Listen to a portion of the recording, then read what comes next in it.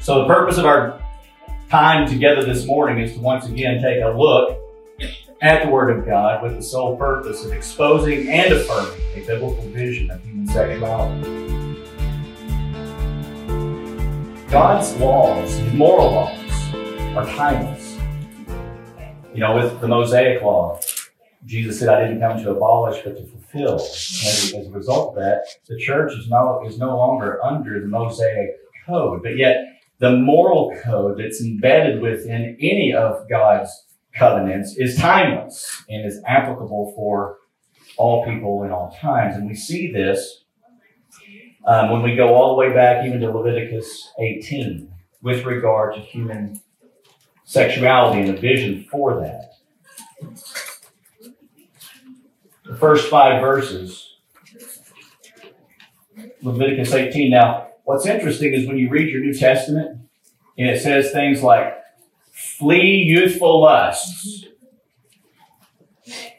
The biblical context that they had, the writers of the New Testament had, you know where their biblical context for what youthful lust and lust would look like?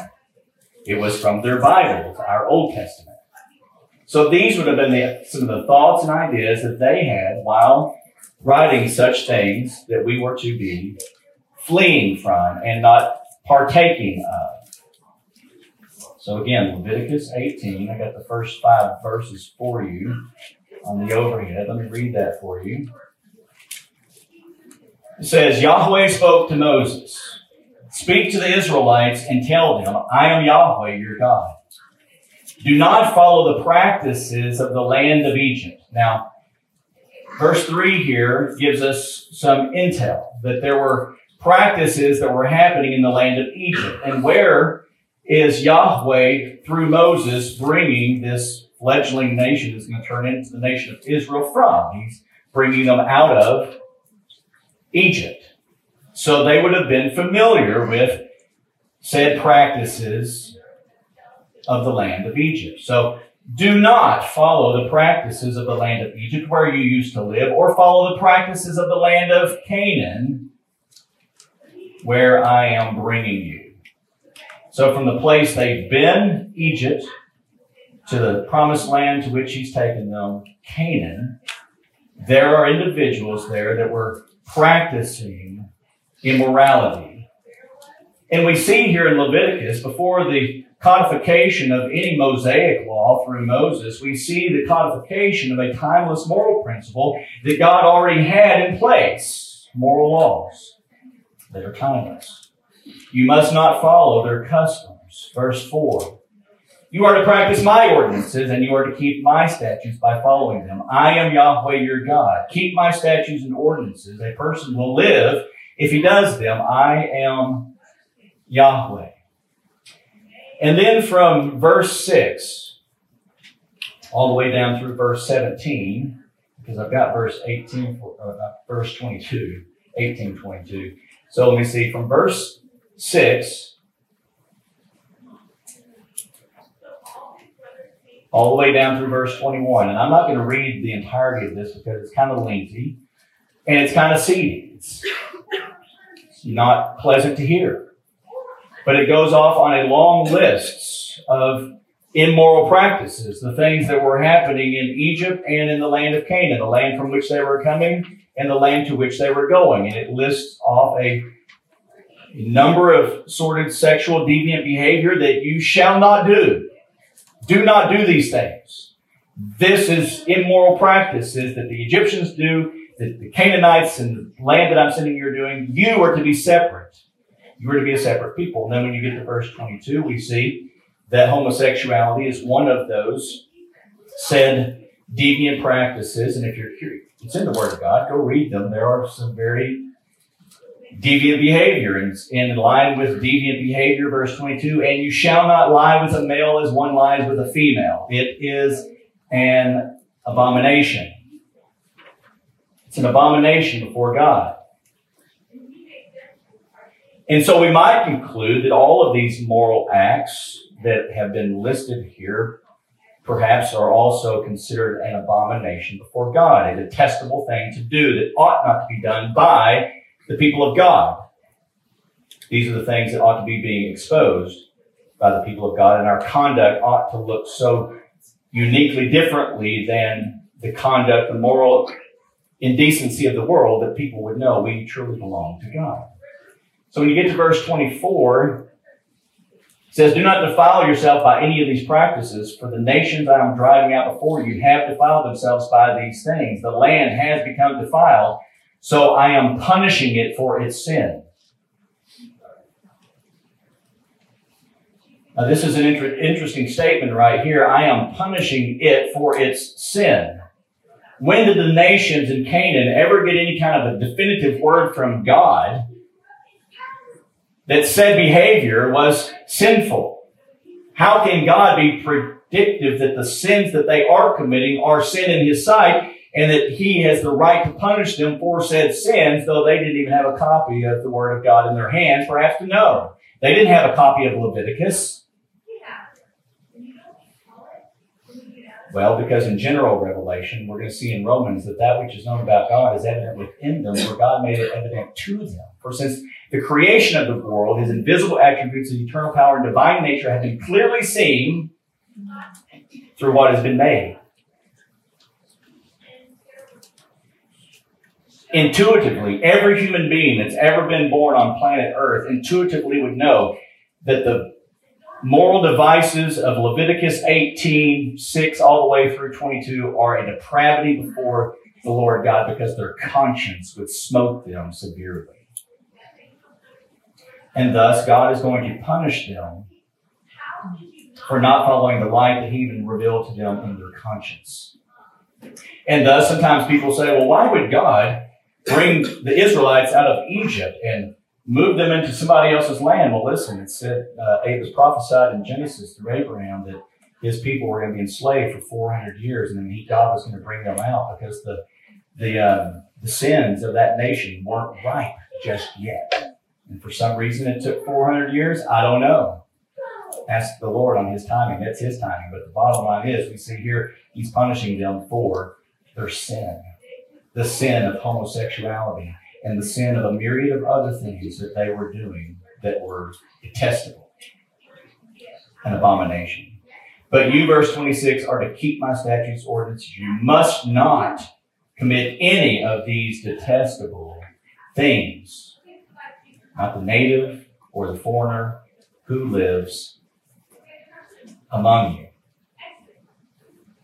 For the men who were in the land prior to you have committed all these detestable things, and the land has become defiled. If you defile the land, it will vomit you out as it has vomited out the nations that were before you. Any person who does any of these detestable practices must be cut off from his people. You must keep my instruction not to do any of the detestable customs that were practiced before you, so that you do not defile yourselves by them. I am Yahweh, your God. Very strong language, is it not? So again, in the New Testament, you see it talking about fleeing youthful lust and other sexual sins. Their context, their background from which they were deriving such law, the moral, timeless moral law of God, has been codified for them and for us and for all people, not only in our hearts, but now also in a book. And we call it the book of Leviticus 18. So clearly, one of the reasons the Lord's judgment against the inhabitants of the land of Canaan was the sin of same-sex relations. And God clearly prohibited His people from doing those detestable things. We see that reiterated over and over and over. And so we see I believe very plainly from a passage like Leviticus dealing with the Egyptians and the Canaanites, that God's moral laws are timeless, and people will be held accountable for their sin in violating such timeless moral standards. We see that without reservation here in Leviticus 18. Perverse sexual sin, as listed here in Leviticus 18, is a clear indication of people doing what was right in their own eyes. It reminds me of in the days of Noah. It says that people were doing what was right in their own eyes, and it grieved God so grievously that He sent a worldwide destruction upon the entirety of the earth to wipe out people because he was grieved that he had made men. And in their depravity, because of Adam's sin, their inheritance of that led to such grave depravity because they became suppressors of truth. They were unrestrained sexually. A clear indication of people who do not know the one and true living God. And true biblical Christianity has always been at odds with said immoral practices in any culture and in any time, and are called to stand upon the truth of God's word, come what may. This is why when the law of man starts to encroach on and eventually becomes a violation of the law of God, faithful men and women are called to stand and take a stand. Again, come what may. Whenever the disciples were told to stop speaking about the name of Jesus, they said, hey, I don't know about you, as much as it depends on us, we can't stop speaking about the name of Jesus. So they arrested them and threw them into prisons.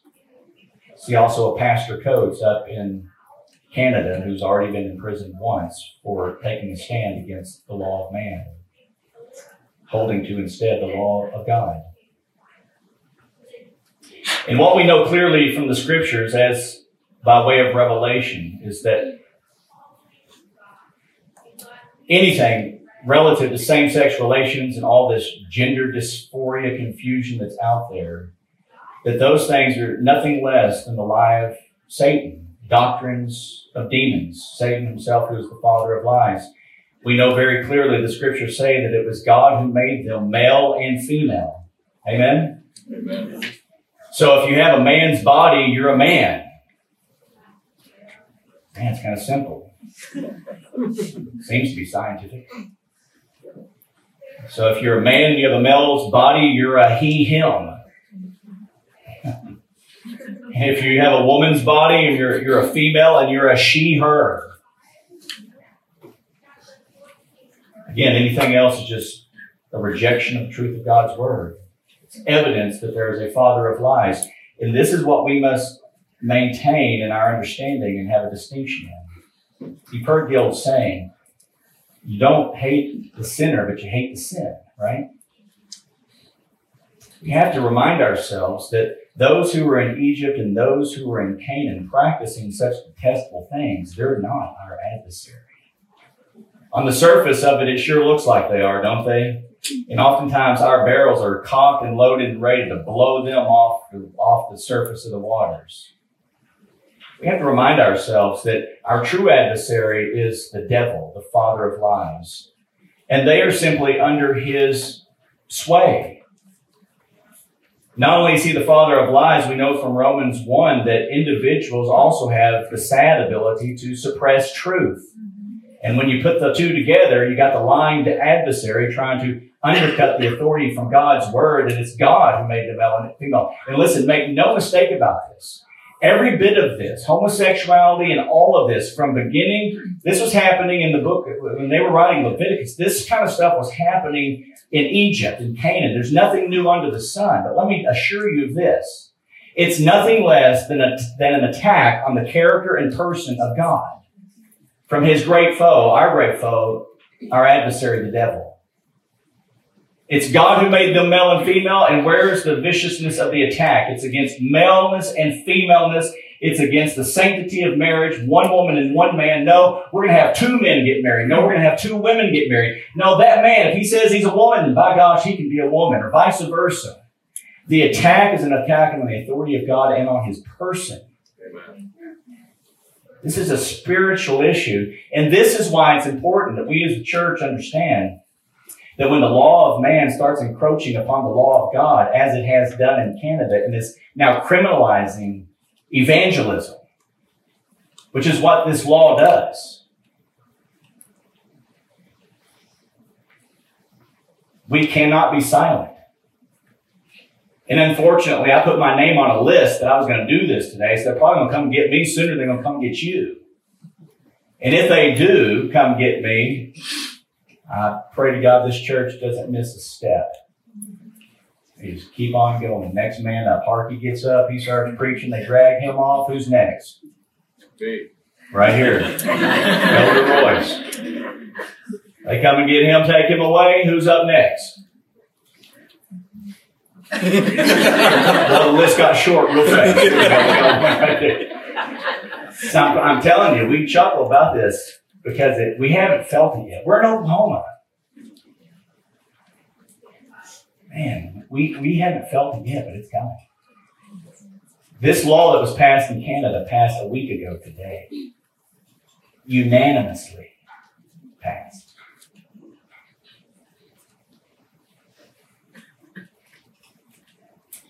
So these individuals, of whom are practitioners of homosexual behavior and have all this confusion all of a sudden, it seems, over gender issues,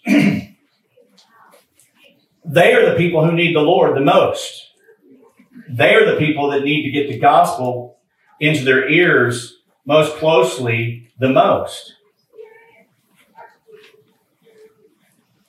See, in Romans 1, which I quoted a portion of here recently,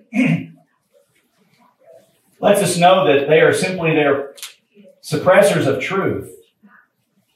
But what we saw, as we saw in Leviticus, the suppressors of truth, as we saw over here in Leviticus,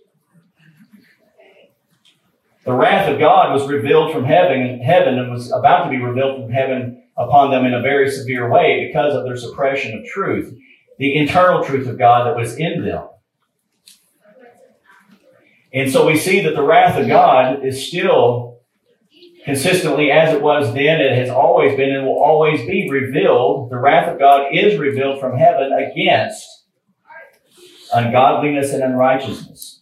People, men and women, who suppress the truth of God in unrighteousness. And this is where I started quoting, because that which is known about God is evident within them. The internal moral truths of God's law is within them. Why?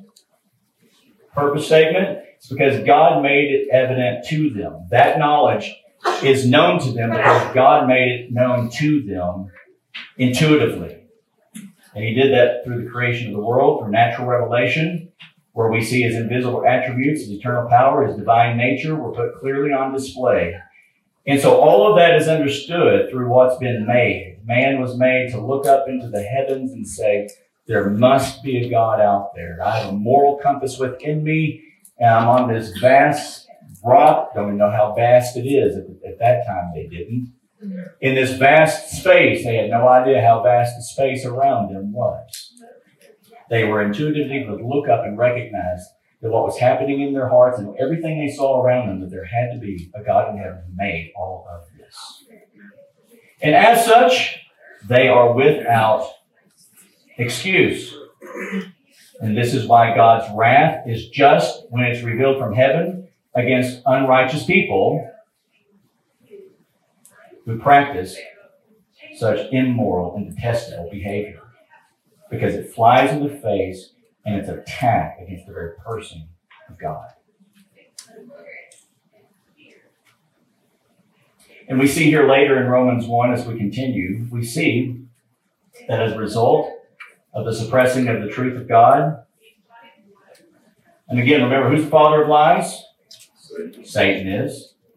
But that doesn't stop us as people from going ahead and suppressing truth. In other words, believing the lie, and hardening our conscience and hardening our hearts and hardening our souls against what we intuitively knew was true. And we so badly want the lie because we believe it's going to bring us some form of pleasure, immediate pleasure, and we're deceived, which is what the deceiver does. As he deceived Eve, he's still in the business of deception.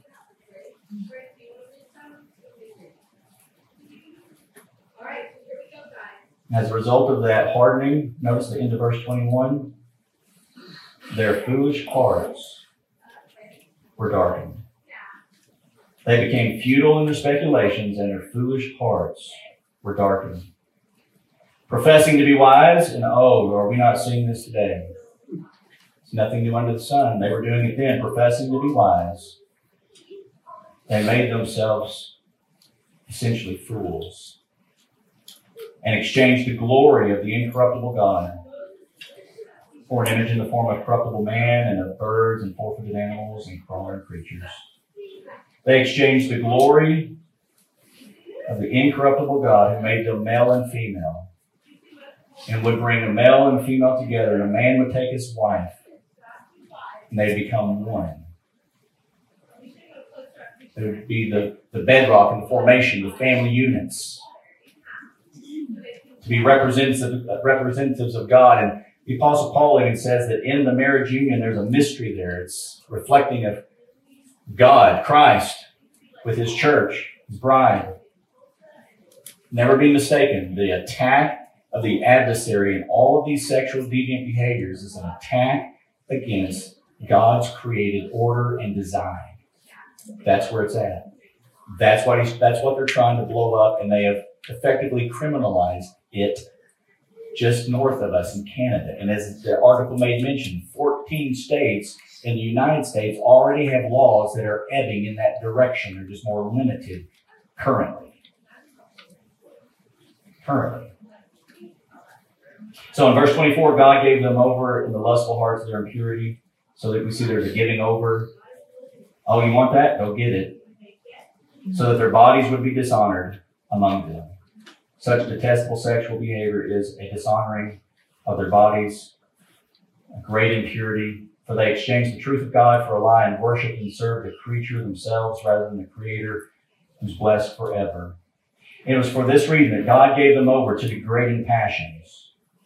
So again, a giving over to that which is unnatural, degrading passions. For their women exchanged the natural function for that which is unnatural, and in the same way also the men abandoned the natural function of the woman and burned in their desire toward one another.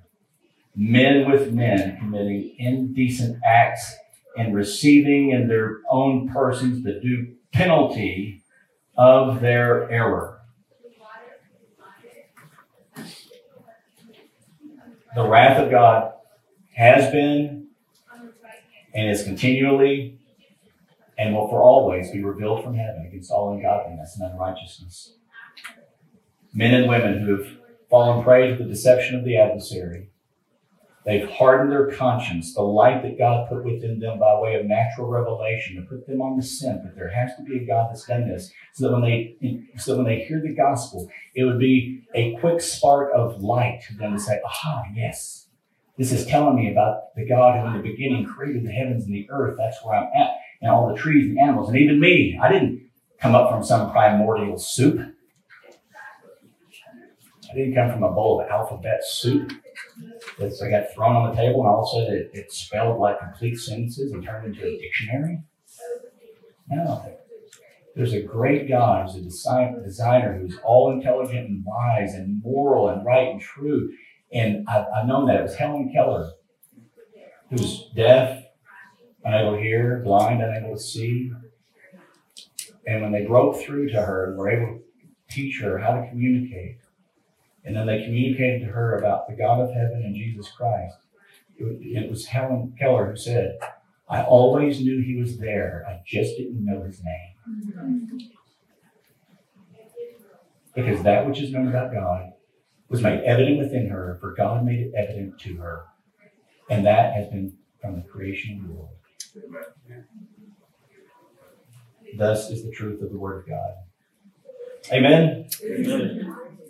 Now, you may remember last week we looked at a verse in Proverbs 29:18. Remember that passage? Perhaps it's the one that said, where there's no vision, people are unrestrained, but happy as he keeps the law. Remember, I kind of went there and waxed on that one a little bit. Well, I was thinking about that passage again in light of this context. And it's the ESV that translates that as this, where there is no prophetic vision, because the word in the Hebrew there, hazan, for vision, isn't simply talking about eyesight, the capacity to just see your neighbor or see the steps so you don't fall. It's talking about something better than that. It's talking about a prophetic vision. And so the ESV, where there is no prophetic vision, the people cast off restraint. And then in the CSB, the Christian Standard Bible, I pulled that out this week, and I was reminded, I love this translation. It says, without revelation, people run wild. But one who listens to instruction will be happy. And I couldn't help but think of how in this most important area of life, a culture that is suppressing and rejecting the revelation of God, a revelatory vision from God on sexual morality and the need for a man and a woman being the bedrock of our society. People who are rejecting that as God's plan and design for how life works best and how human creatures were made to work best to glorify Him. That just is absolutely what this passage is talking about. Without prophetic revelation, people run wild. Are we not seeing a pretty wild culture surrounding us?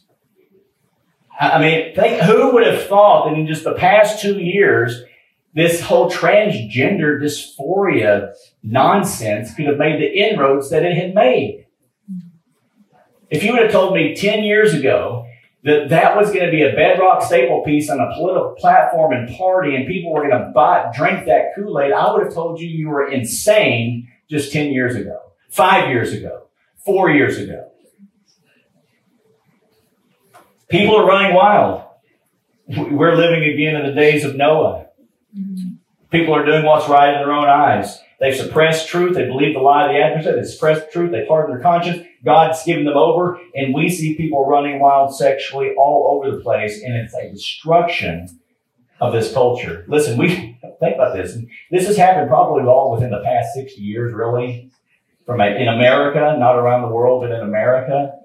I mean, think about it. In my lifetime, we've gone from Leave It to Beaver and Little House on the Prairie as top-line main TV programs for families to watch to Modern Family, which I've never seen, but I did look this up, and another one called The Fosters, and I hope nobody's seen that one either. I had to write down what this is about. The Fosters is an ABC family drama, the parents of which are a biracial lesbian couple, and their kids are made up of biological, adoptive, and foster children. The series underlines the basic cable network's tagline, a new kind of family. So, I'm talking about people are running wild. And this is what's coming into your home on main TV channels saying, hey, this is what the new Modern Family looks like. Adapt to that. And if you won't, we're going to encroach upon you with some laws, and we're going to tap you down and ultimately tap you Christians out. Because again, it's not the man or the woman who's signing the bill. It's the adversary, the devil, who's behind them, working them in ways, fiery darts, hardening of their conscience, the hatred of all things moral and right and good of the gospel. Purveyors of wickedness. And let me remind us again, I always feel a little bit off whenever I'm waxing kind of heavy on that. Because those are the people that I'm going to take the gospel to. Kindly, with love. We read a passage on love. If I don't have love, I'm just a resounding gong. If I'm out there blasting those people through with my loaded, double-barreled NASB, ESV, Holman Christian Standard, bam, and I'm just blowing people right up out of the water, there's not going to be much hope for them saying, the wisdom from above, you're demonstrating that it is reasonable. No, I'm going to come across as someone who simply hates the sinner. And we've got to be careful about that. And I'll be the first to admit it. It's hard to make that distinction. Are you feeling it? It's hard to make that distinction. There's some people I really don't like. And I'm asking God often, can you help me just love them? Can I pray for my enemy? Because ultimately, they've just been deceived by Satan. They bought into a pack of lies. And in believing that and running with that long enough, God gave them over to depraved mind.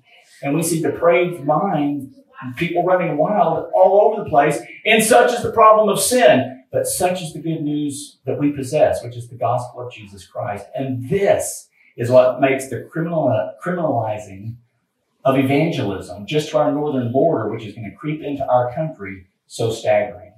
When the law of man tries to override the law of God, and control your one responsibility as a believer: to go make disciples. One, how many commissions? One commission. Go make disciples. And what's entailed in making disciples is the proclamation of the good news of Jesus Christ. And what's the proclamation of the good news of Jesus Christ all about? It's about conversion. We don't use the word therapy, but the C4, it's a crime to promote any kind of conversion therapy. The gospel, if you will, is like a healing salve. Let me show you. I'll skip Genesis 1. I'll go to 1 Corinthians 6.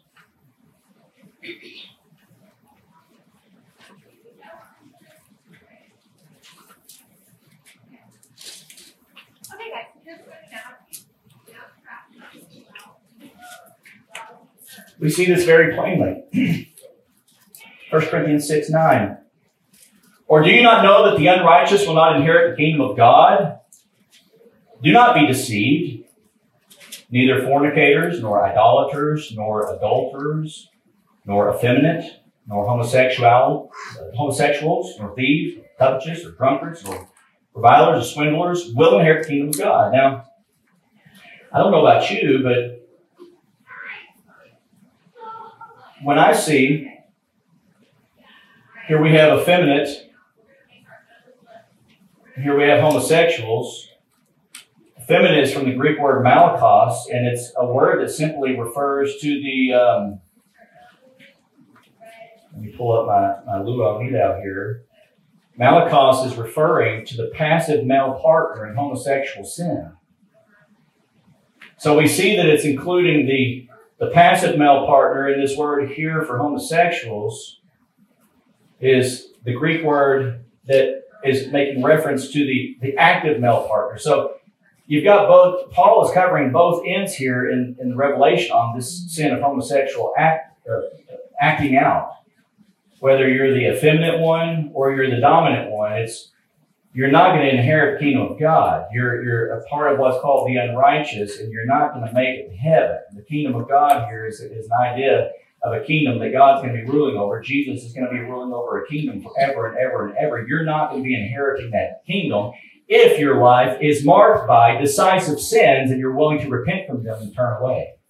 But the interesting thing about this is that these aren't the only two sins that are mentioned here. We also have fornicators, singles having sex outside of marriage, idolatry of any kind, and that list could go on. Anything that you made an idol of your heart and you love more than God and you worship more than God, it could be, I could list off a myriad of things. More adulterers, married folks going outside their marriage bed and having sex with each other. Oh, and nor thieves as a lifestyle, nor covetous as a lifestyle, nor drunkards as a lifestyle, nor revilers as a lifestyle, so on, etc., etc. All of these are considered, do you not know that the unrighteous, so all of these point back to who? The unrighteous. All of these are pointing back to the unrighteous that will not inherit the kingdom of God. Now notice verse 11, and this is why you cannot criminalize evangelism and conversion. Because this is what we're about. We're about people who were thieves and swindlers and idolaters, the effeminate, the homosexuals, the fornicators, the adulterers. The gospel is reaching out to those. So verse 11, he says, such were some of you. Isn't that good? Such were some of you. In other words, those of you within the church who have been washed, but you were sanctified, but you were justified positionally for God. He poured into you the very righteousness of Christ. Thus, He sanctified you and He washed you clean from the filth of the world in which He rescued you from. Such were some of you. You were these individuals. You were the effeminates and the homosexuals and the idolaters and adulterers and the fornicators. Such were some of you. Did you notice the past tense nature of this word? What intersected their life was the preaching of the gospel of Jesus Christ. And a call to repentance, a call to turn away from your evil practices, to go and sin no more. Well, if you're living in Canada and you start preaching to someone who's an effeminate or a homosexual, currently it's criminalized up to 5 years in prison if you say, turn from your sin, repent from that, and stop doing it, or you will not inherit the kingdom of heaven. This isn't a small issue, church, and it's coming your way. And MacArthur and some others felt and deemed it worthy to bring to our attention that such an issue like this is this close on our borders, and we need to be prepared for this, because this is what we do. We are those who are called to go to this group right here, but such were some of you. This is who we're praying for. We have an evangelistic prayer list. Hopefully we do, because we want to see God's elect get saved. And currently there's probably a lot of God's elect out there who are still sinners and needing to have their eyes opened with the preaching of the gospel of Jesus Christ. And so Paul says in Romans 10 that people who do that have beautiful feet. Beautiful are the feet of those who bring good news. And this is what makes the gospel good news. It makes unrighteous people washed, sanctified, and justified in the name of the Lord Jesus Christ and in the Spirit of our God. Amen and amen. Right?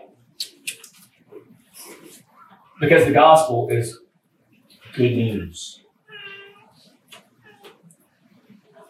So, I thought about going through, what's the name of that book, Harkey? Come on, Ben. Is it a bad one or no, it's that. It's a resource. Man, you look at the word persecution, every place in the Bible. Concordance, thank you. I'm losing my mind. Getting old is rough, Greg. I see you chuckling at me back there. I thought about pulling out the concordance and putting in like the word persecuted, because all who seek to live a godly life in Christ Jesus will be persecuted, it says in the book of Romans. And other places. So I thought about putting together a whole list of those and laying them on us at the end. And I thought, well, I don't want us to be too discouraged on our way out today, but I do want your eyes open. And I want you to be aware of some significant movements that are happening. And you know me. Listen, I've been preaching here at Jinx Bible for 3 years. You know I'm not an overly political person, right? I don't get up and start preaching about Republican this, that. But listen, when the law of man starts violating against the law of God, someone has to ring a bell. And the pastors of the land have to be willing to stand up and put their necks on the line first and say, thus saith the Lord, come what may. And so we need to pray for our pastor brethren up in Canada. It's going to be a tough Sunday for them today. If they put their name on a list that said they're going to get up on January 16th and preach about this, and the law was just passed a week ago, some brave men up there. And I pray that when it reaches us in America, that there will be brave men who will man pulpits and continue preaching, thus saith the Lord, and that we will be willing as a church to stand on truth, come what may. And I don't care what political persuasion or party you come from, this is a biblical issue, an attack against the character and the name of God. And so here we stand at Jinx Bible Church. I know the heart of the elders. Here we stand. We're going with God all the way to the end of the line. We're going with the truth as revealed in God's word all the way to the end of the line. And if they take us and throw us in prison for 5 years for preaching, that's going to be what's going to happen. Now, I was looking through Daniel, and I realized I'm not going to be hitting that topic for some time, so I might be good for a while. But if they go back and they listen to January 16th, they may call me in and start questioning me. I don't know. But my point is, church, we're going through the book of Daniel. Remember chapter 2? Statue of man and the power and the authority of man. And the rock that was cut without hands that came and smashed the feet of the statue, remember? We talked about how that rock, all the rest of the statue was like chaff on the threshing floor. Gone. And this rock grew into a mountain that overtook the entirety of the world. God's kingdom is coming. And will take over, and Jesus is going to rule on this earth with a rod of iron. Not just for 1,000 years like a millennial kingdom reign, but there's going to be a new heavens and a new earth, and he will reign forever and ever and ever and forever. We know this because of divine revelation, but what we also know from the book of Daniel, we're not there yet. When we get to chapter 7 and into chapter 9, we're going to see that there's going to be an Antichrist who's going to sign a peace treaty with the nation of Israel, and it's going to enter into what Daniel and Daniel 9 talks about, the 7-year period. It's known as the 70th week of Daniel. We're not there yet, but I'm piquing your interest so that you keep coming back for Daniel. Because you're going to learn about some of these things. And so what I'm saying is that what we're seeing today, just a week ago with the signing of legislation criminalizing evangelism just to the north of us, is the day of the beginning of that 7-year period of Daniel's 70th week. If you're paying attention to the signs and times around you, that might be one that kind of get your attention. Don't fall so asleep and get just so in love with your own American dream thing that you forget that you're here to tell people who need the Lord the glorious gospel of Jesus Christ. Amen? Because that day's coming.